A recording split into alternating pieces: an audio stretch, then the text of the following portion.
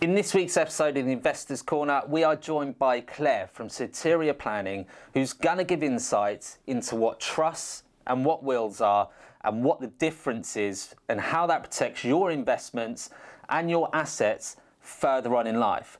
We'll discuss some scenarios, some examples of what could potentially happen in certain cases if you don't have a will or a trust in place.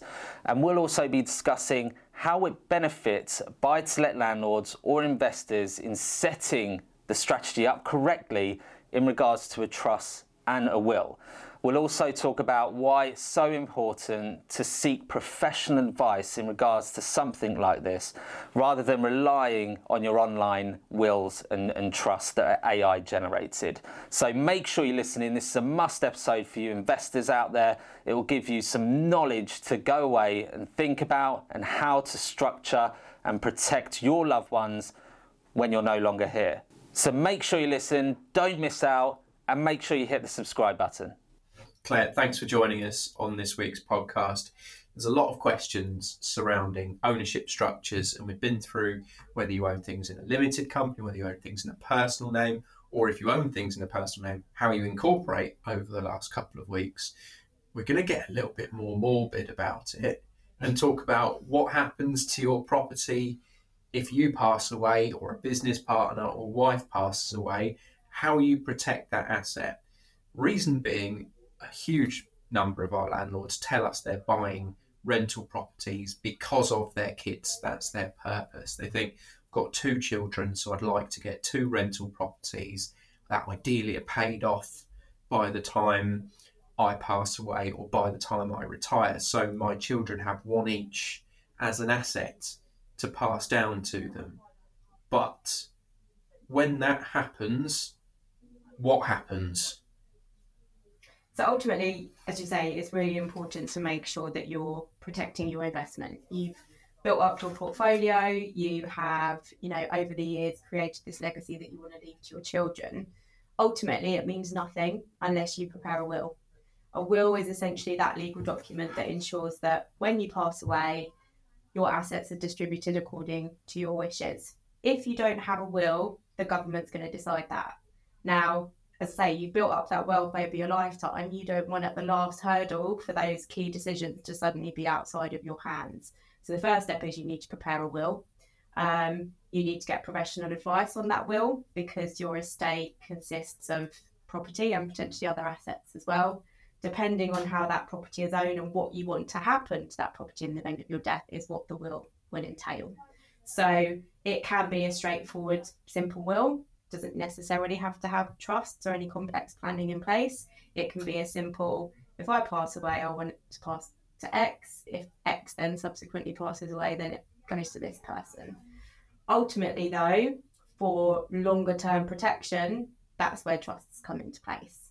So then that ensures that you're covering for future generations, you're covering different eventualities, and depending on how that property is owned and structured, it can sort of potentially be a tax saving mechanism. So let's start right at the very beginning.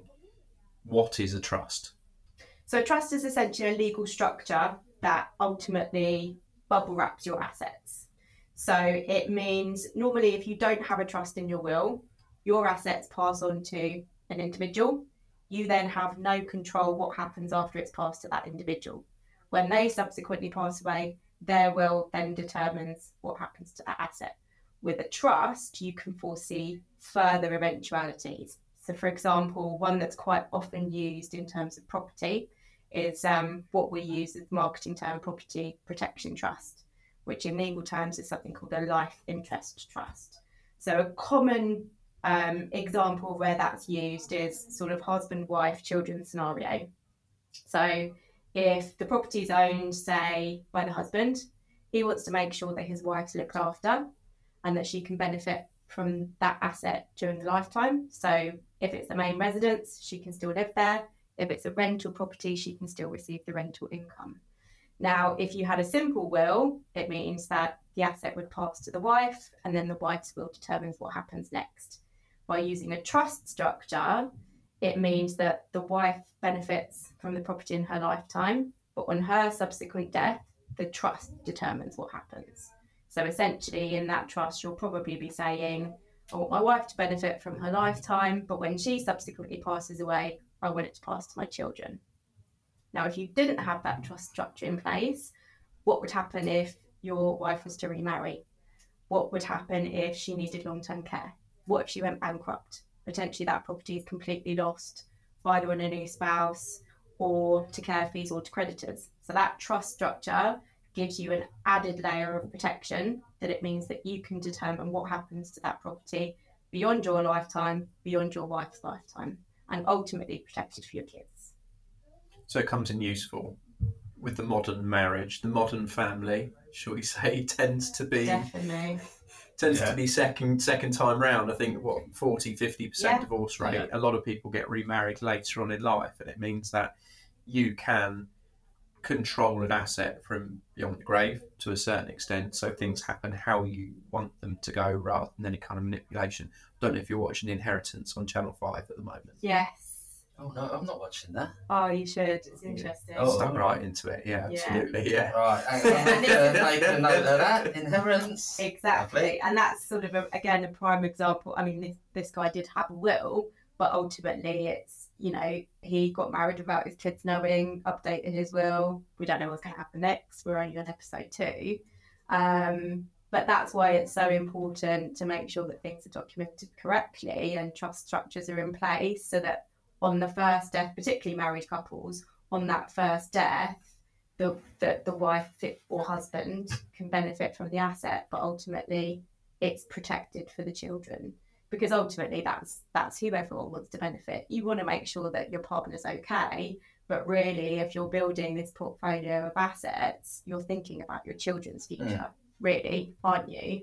You're thinking about making sure that they're stable and secure, and in a lot of cases it's to make sure they have what you didn't have yourself. Absolutely, yeah. So you're trying why to build take- some kind of legacy in how that is, yeah. So why take that risk and not do the full planning options? The only one guarantee, as morbid as it sounds, the only one guarantee we have in life is we're going to die.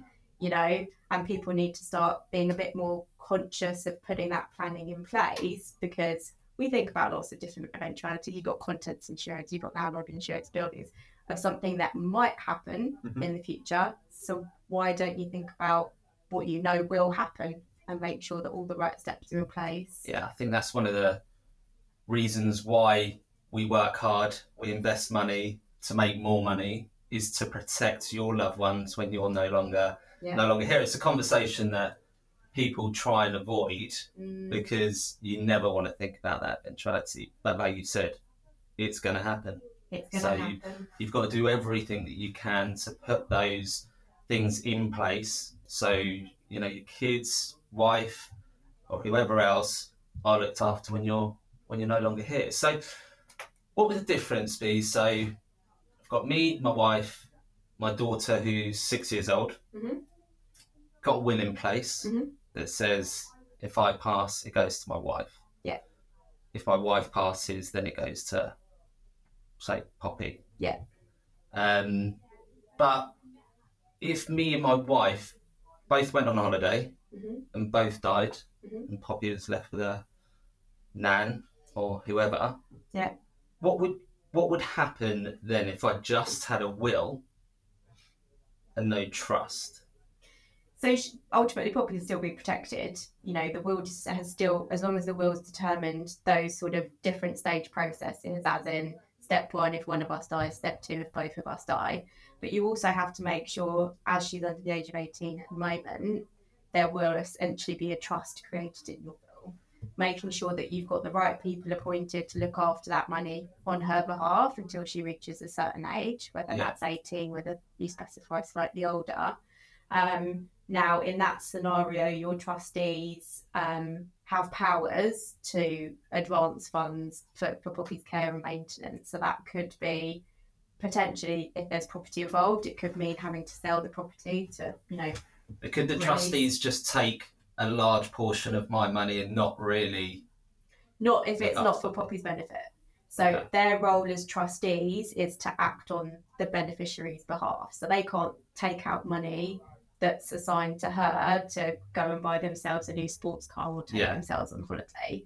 The caveat is... Poppy needs a lift to school. Yeah, go and get a Lamborghini. The caveat is all of the funds have to be spent with her best interests at heart, and if that's not the case, then potentially that can be disputed in court. That's So they would need to demonstrate. They would need to demonstrate. I mean, a trustee's role is quite important. They need to keep records.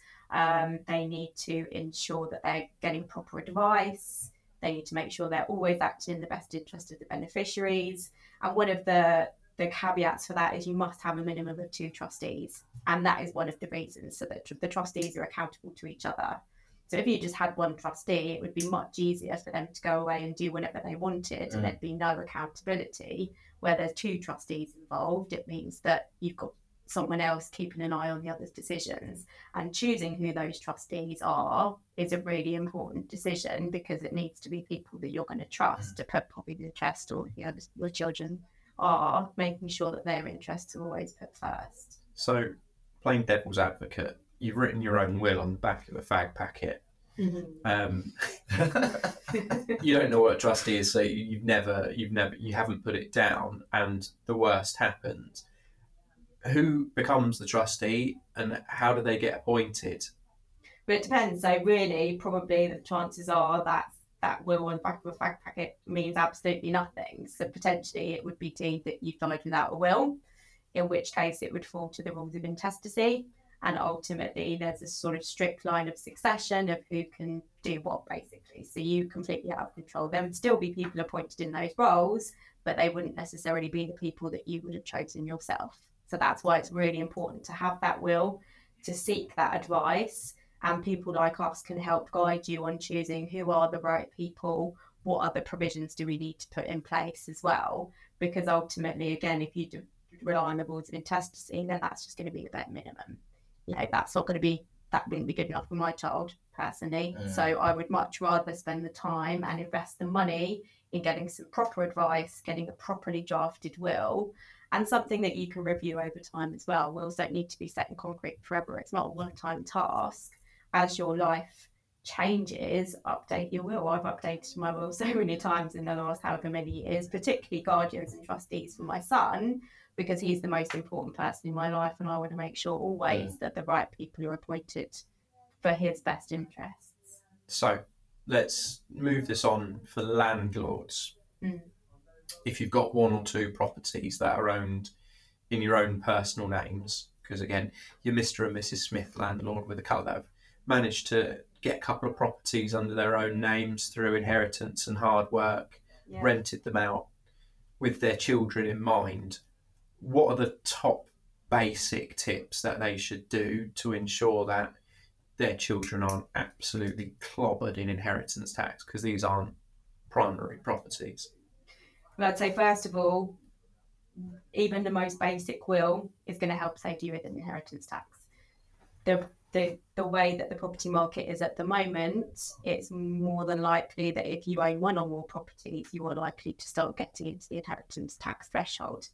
The way that the law of intestacy works is, if you don't have a will in place, then the first $322,000 of your estate will pass to your spouse automatically.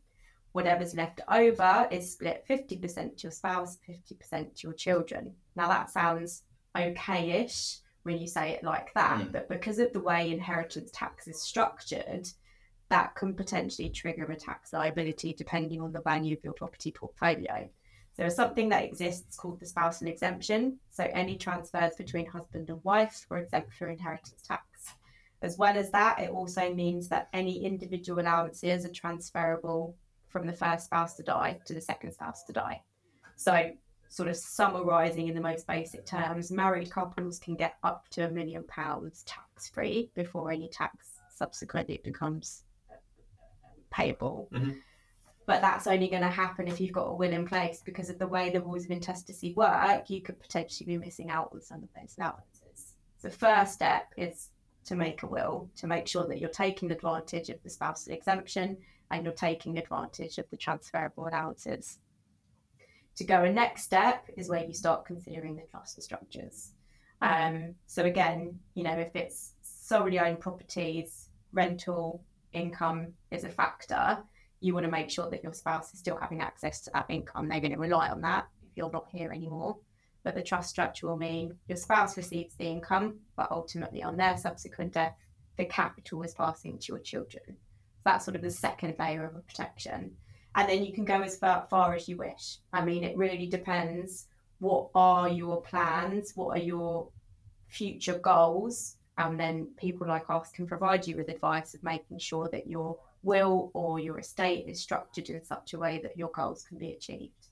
Balancing out inheritance tax, balancing out other taxes, balancing out access to income during your lifetime. There's so many different things that you need to consider that you really need to get professional advice so that we can talk you through what your priorities are, what your present and future concerns are, and how we can best structure everything to make sure we're maximising all the allowances, but also making sure everyone gets what they should when they should.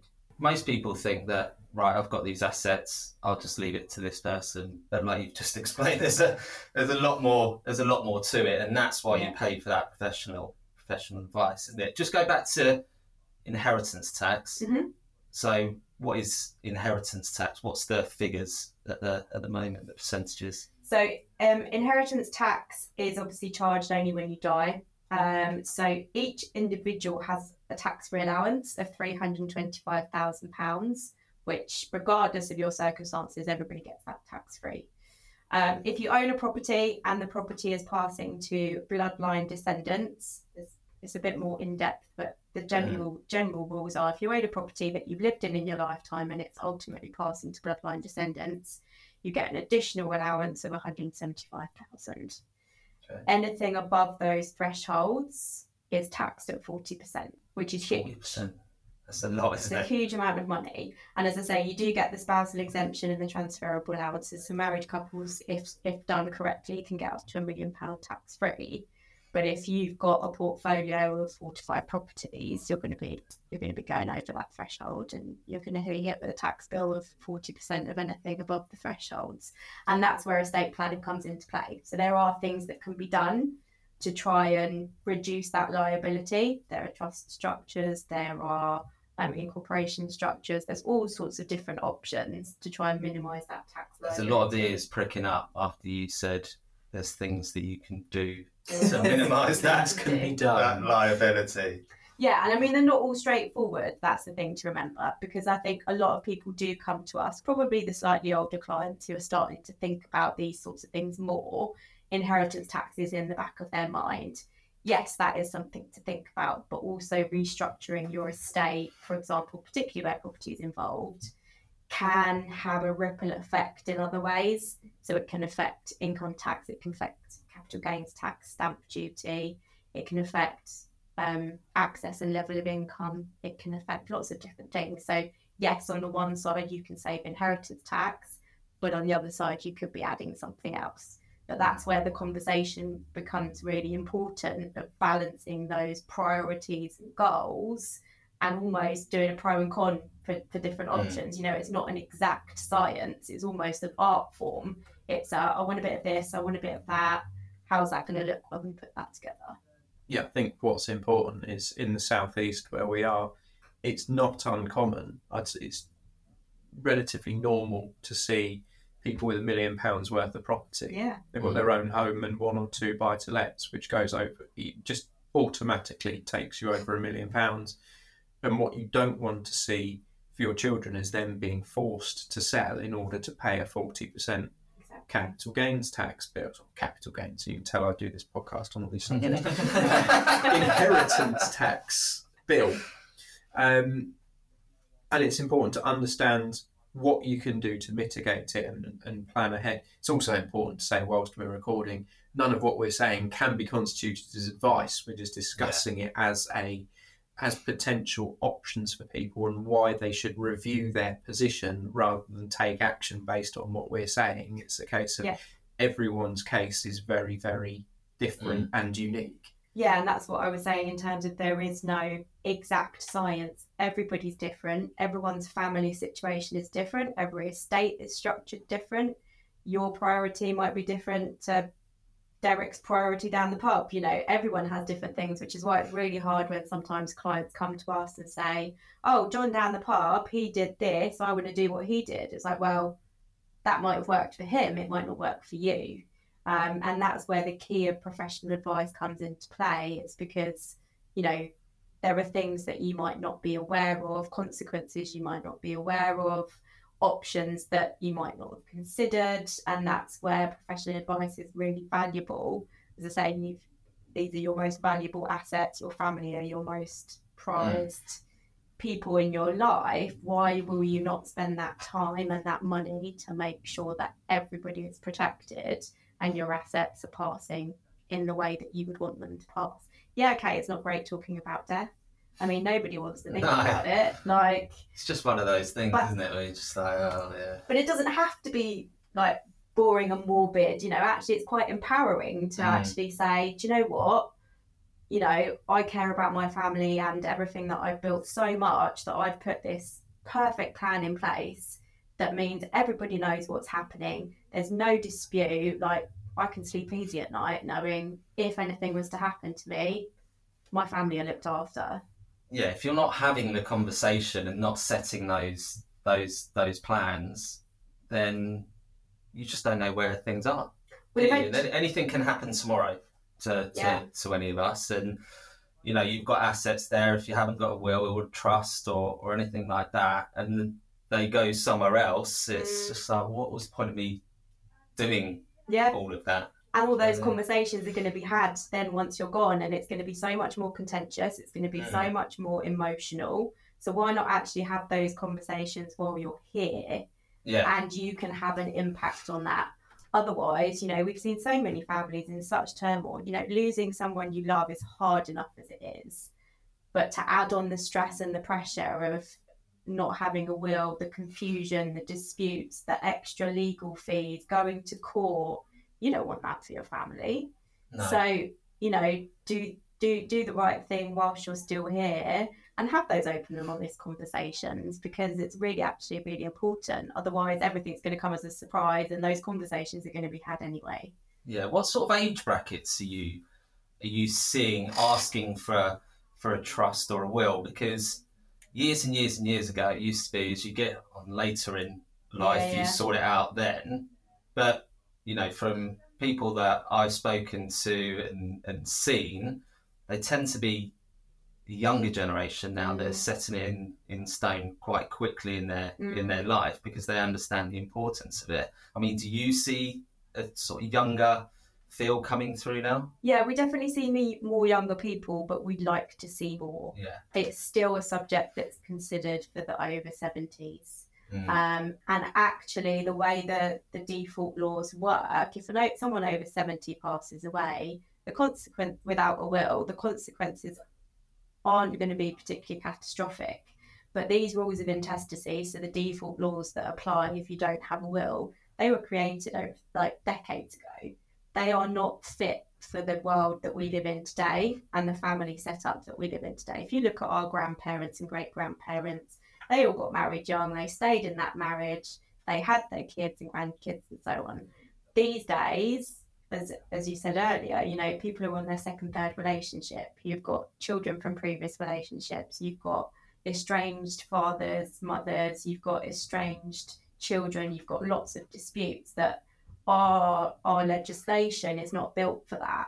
It's not going to cover the basics. So it is really important. Actually, it's more important for the 30s, 40s, 50s for them to prepare a will than it is for the 70-year-olds, if I'm honest. Because, okay, the chances of you passing away is slightly lower than a 70-year-old, but the consequences of you passing away without the right planning in place is much, much greater. And it's going to have a much bigger impact. Again, because, you know, the tax allowances have been frozen for so long, property prices are increasing. All of those factors mean that it's really important for you to have this planning put in place. The earlier, the better. And as I say, you update it over time. Update it every couple of years. Update it every time you change your circumstances. Make this a task that is part of your usual life admin. you know, as I say, I do, like, okay, yes, I work in it, so I'm a little bit more conscious of it. You know, I don't think, oh, let's go and see the have a will think writer. today, you know, Got a but diary appointment every Tuesday. but you know, you renew your insurances every year, you do this, that, and the other, make your will part of that life admin. And also, the more regularly you look at it and review it, the less of a daunting task it's going to be. If you're putting it off and only looking at it every 10 to 15 years, it's going to seem like a big deal. Whereas if you look at it in every sort of 2-year chunks, it's not such a big deal. It's just going to be little minor tweaks that you make here and there to people or this, that, and the other. And the more you're thinking about it, the less of a mental drain it can be on you as well.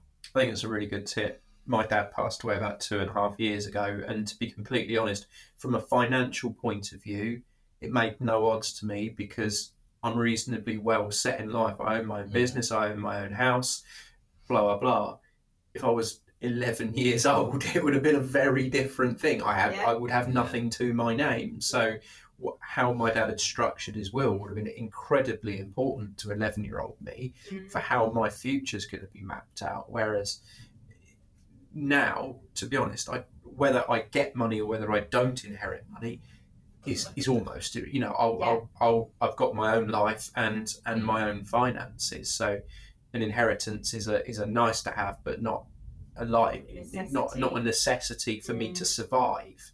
Whereas as a young person or an under 18, it's massive, and it's not something I'd ever considered, to be completely honest, because I'm in the camp that I'll probably properly sort it out after both my parents have died, because I'll be like, right, well, I've got to do it now because I'm next, which is probably the traditional way of thinking about it. I'm next, so I better get my house in order. Like I said before, it's just one of those things that probably is not number one priority that comes into your head. But this is why we do podcasts like this, to hear your advice, to hear what could happen. You know, I'm thinking about a scenario now, and I have got a will done before. I probably haven't updated it for about 9 years.